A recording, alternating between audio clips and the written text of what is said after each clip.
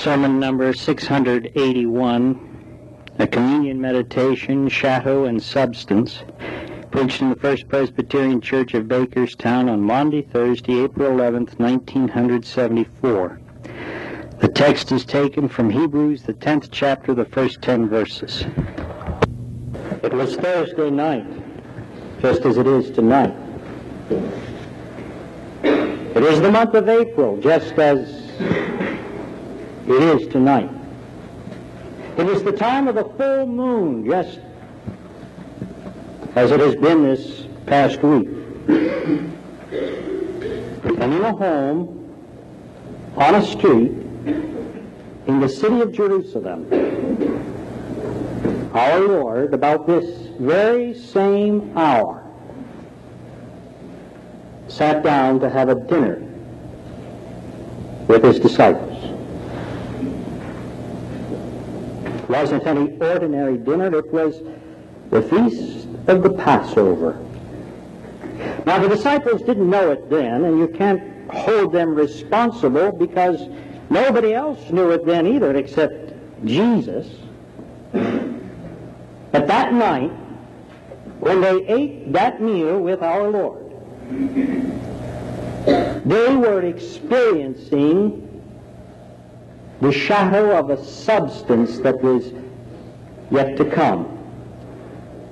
They were seeing in outline form a pattern which would be developed and only could be developed after the first Good Friday and Easter morn had passed. That Last Supper of our Lord, that Passover, you see, was a preview for what we are doing here this Thursday night in April of 1974. It was the Passover. To the Jew, Passover is very, very important. There is much ritual connected with it, but on that particular night, the ritual was to have something new added, a remembrance. It wasn't just any meal. That meal served as a memorial. That supper became a sacrament. You see, the shadow, which soon was to have substance, was taking place. And the preview was being shown that night by our Lord at that supper table. The Jew believed, as you Bethel students know, that life is in the blood. And that without the shedding of innocent blood, there can be no atonement for sin. This particular Passover meal had been celebrated for more than 1,300 years at the time of our Lord serving it and that year in which he died. 6 items were needed for the Passover meal. Chunks of unleavened bread. Second, there was needed bitter herbs. Thirdly, there had to be a mixture of apples and dates and pomegranates and nuts. Fourth, there had to be a bowl of salt water. Fifth, 4 glasses of wine. And fifthly, and the most important, there had to be that pure, that unblemished, that lamb, because of its special significance, that was called the Paschal Lamb. It just wasn't any lamb, and you just didn't come in and take it out of some form of cooling and throw it into some oven or fire. No. The Paschal Lamb had to be special. The ceremony began really several days before the Passover, but on that particular afternoon of Passover, the lamb had to be taken to the temple and to the priests. And there the one who was responsible for the preparation of the meal would hold the lamb in his arms. And when it came to his time, he would slit the throat of the lamb. And the priest standing before this particular sacrifice would try to catch the splashing, gurgling, spilling blood into a either gold or silver basin. And then the contents would be taken to the altar and splashed upon that altar. Then the worshiper would give the carcass of the animal to the priest. He would strip it of its skin. He would extract the entrails and the fat, for they too were a part of the sacrifice. And then he would return the carcass to the worshiper, and he would take it home and roast it.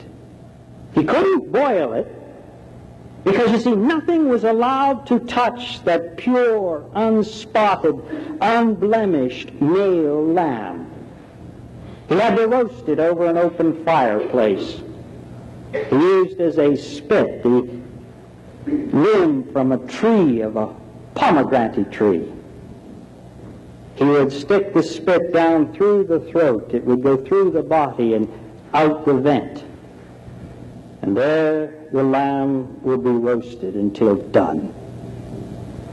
And then all in the family, or whoever gathered at that particular sacrifice, they ate that lamb, but you had to eat the lamb with unleavened bread. Why unleavened bread? Well, that was the type of bread that was used at the first sacrifice of the Passover. Remember, the Jews were in Egypt. They were being released from bondage. They had to be ready to get out in a hurry. And unleavened bread is much quicker to prepare than that which has leaven in it. That's one reason. But they did it for another. Leaven, you see, to the Jew was the sign of fermentation, and fermentation to the Jew means corruption and rottenness. And as a matter of fact, part of the Passover preparation was for a whole day before the sacrifice, the owner of the household would ceremonially light a candle and fastidiously look through his entire home for any piece of leaven, to see that such corruption and rottenness was out of his home before the feast could be prepared and the Passover lamb eaten. They had to eat the lamb with bitter herbs. The bitter herbs, you see, to remind those people of the suffering of slavery which they knew when they were under the domination of some foreign power. It was a reminder that once they were no people, that once they were under the domination of a foreign power that enslaved them and prohibited them from being free. They had to eat the Paschal lamb. Also with that particular salad mixture of apples and nuts and pomegranates and dates. This mixture, you see, when you put them all together, formed a color of red paste. And this was used to remind those people of the things they made when they were slaves in Egypt, the hard, cold bricks that they were forced to make when they were slaves. You had to eat the Paschal lamb looking at that bowl of salt water that reminded those people of the tears, the bitter tears that they shed when they were in slavery. And also it was to serve as a reminder of the miracle of God that parted the salt sea of the Red Sea and allowed the people to miraculously escape out of Egypt and be permitted to go on their way to the Promised Land. And as scheduled in the meal, as they ate of the lamb, they would take the various cups, 4 in all, And these were used at designated times in the service to allow the people to remember the 4 promises that God had given unto his people. Promises which could be summarized in one sentence. If you obey my law, you shall be my people, and I shall be your God.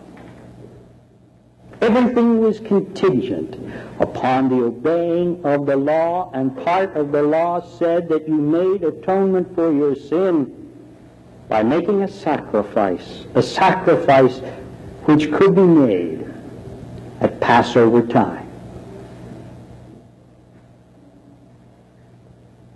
It was not until after Good Friday and Easter morn, it was not until the church had begun that people realized that Jesus brought a new meaning to the Passover that last night of his earthly life.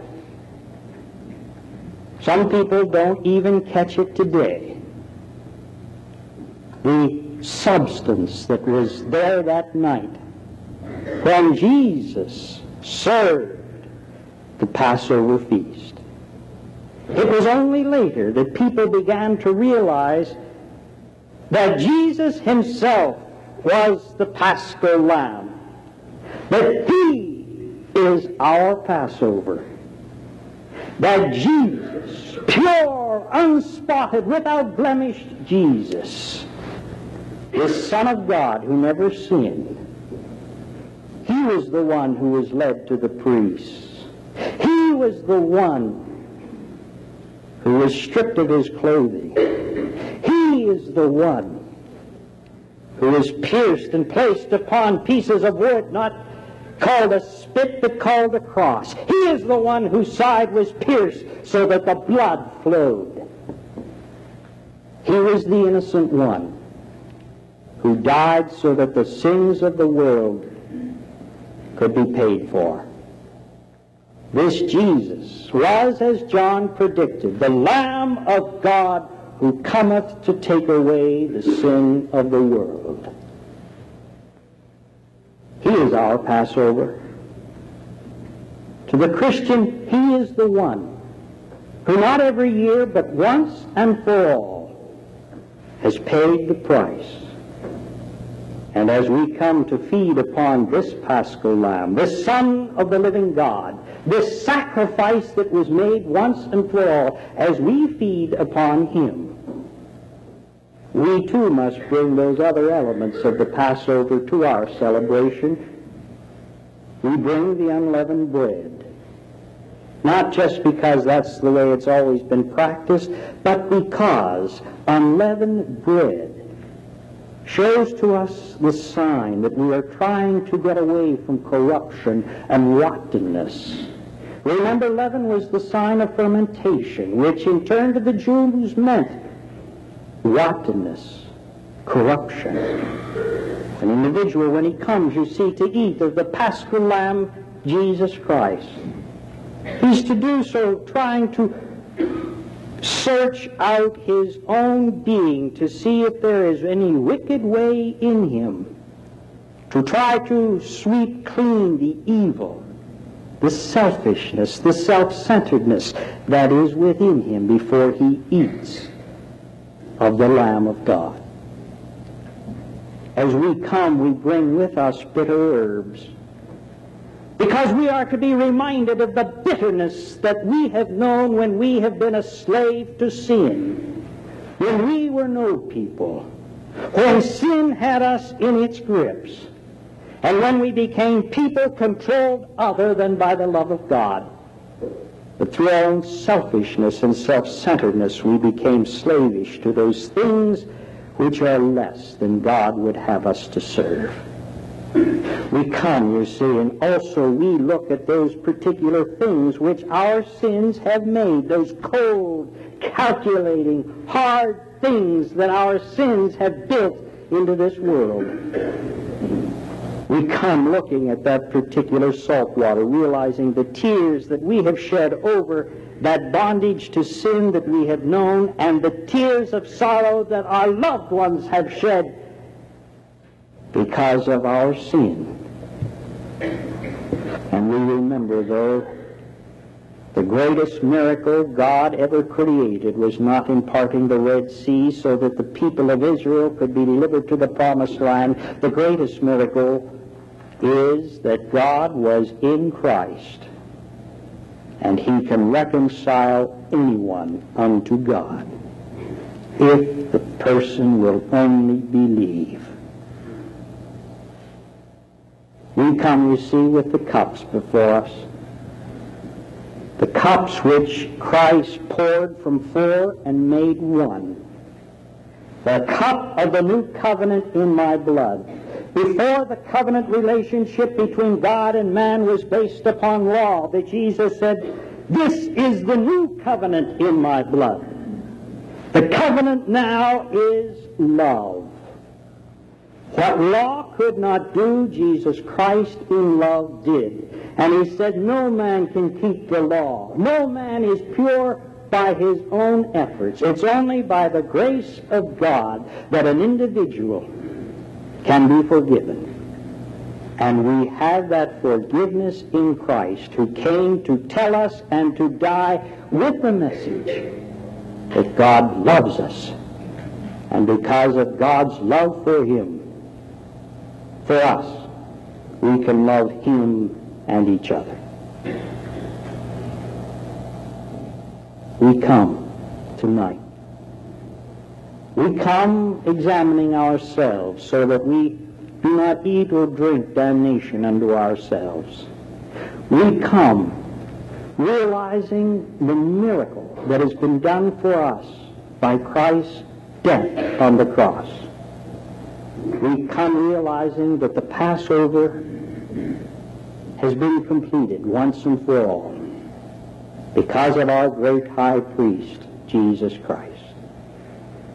All of you who are truly sorry for your sins and wish to be delivered from the burden of them, all of you who are truly desirous to live a more holy and happy life, all of you who want to feed on Jesus, you are invited, nay, you are encouraged to come and sit with us at the marriage feast of the Lamb of God.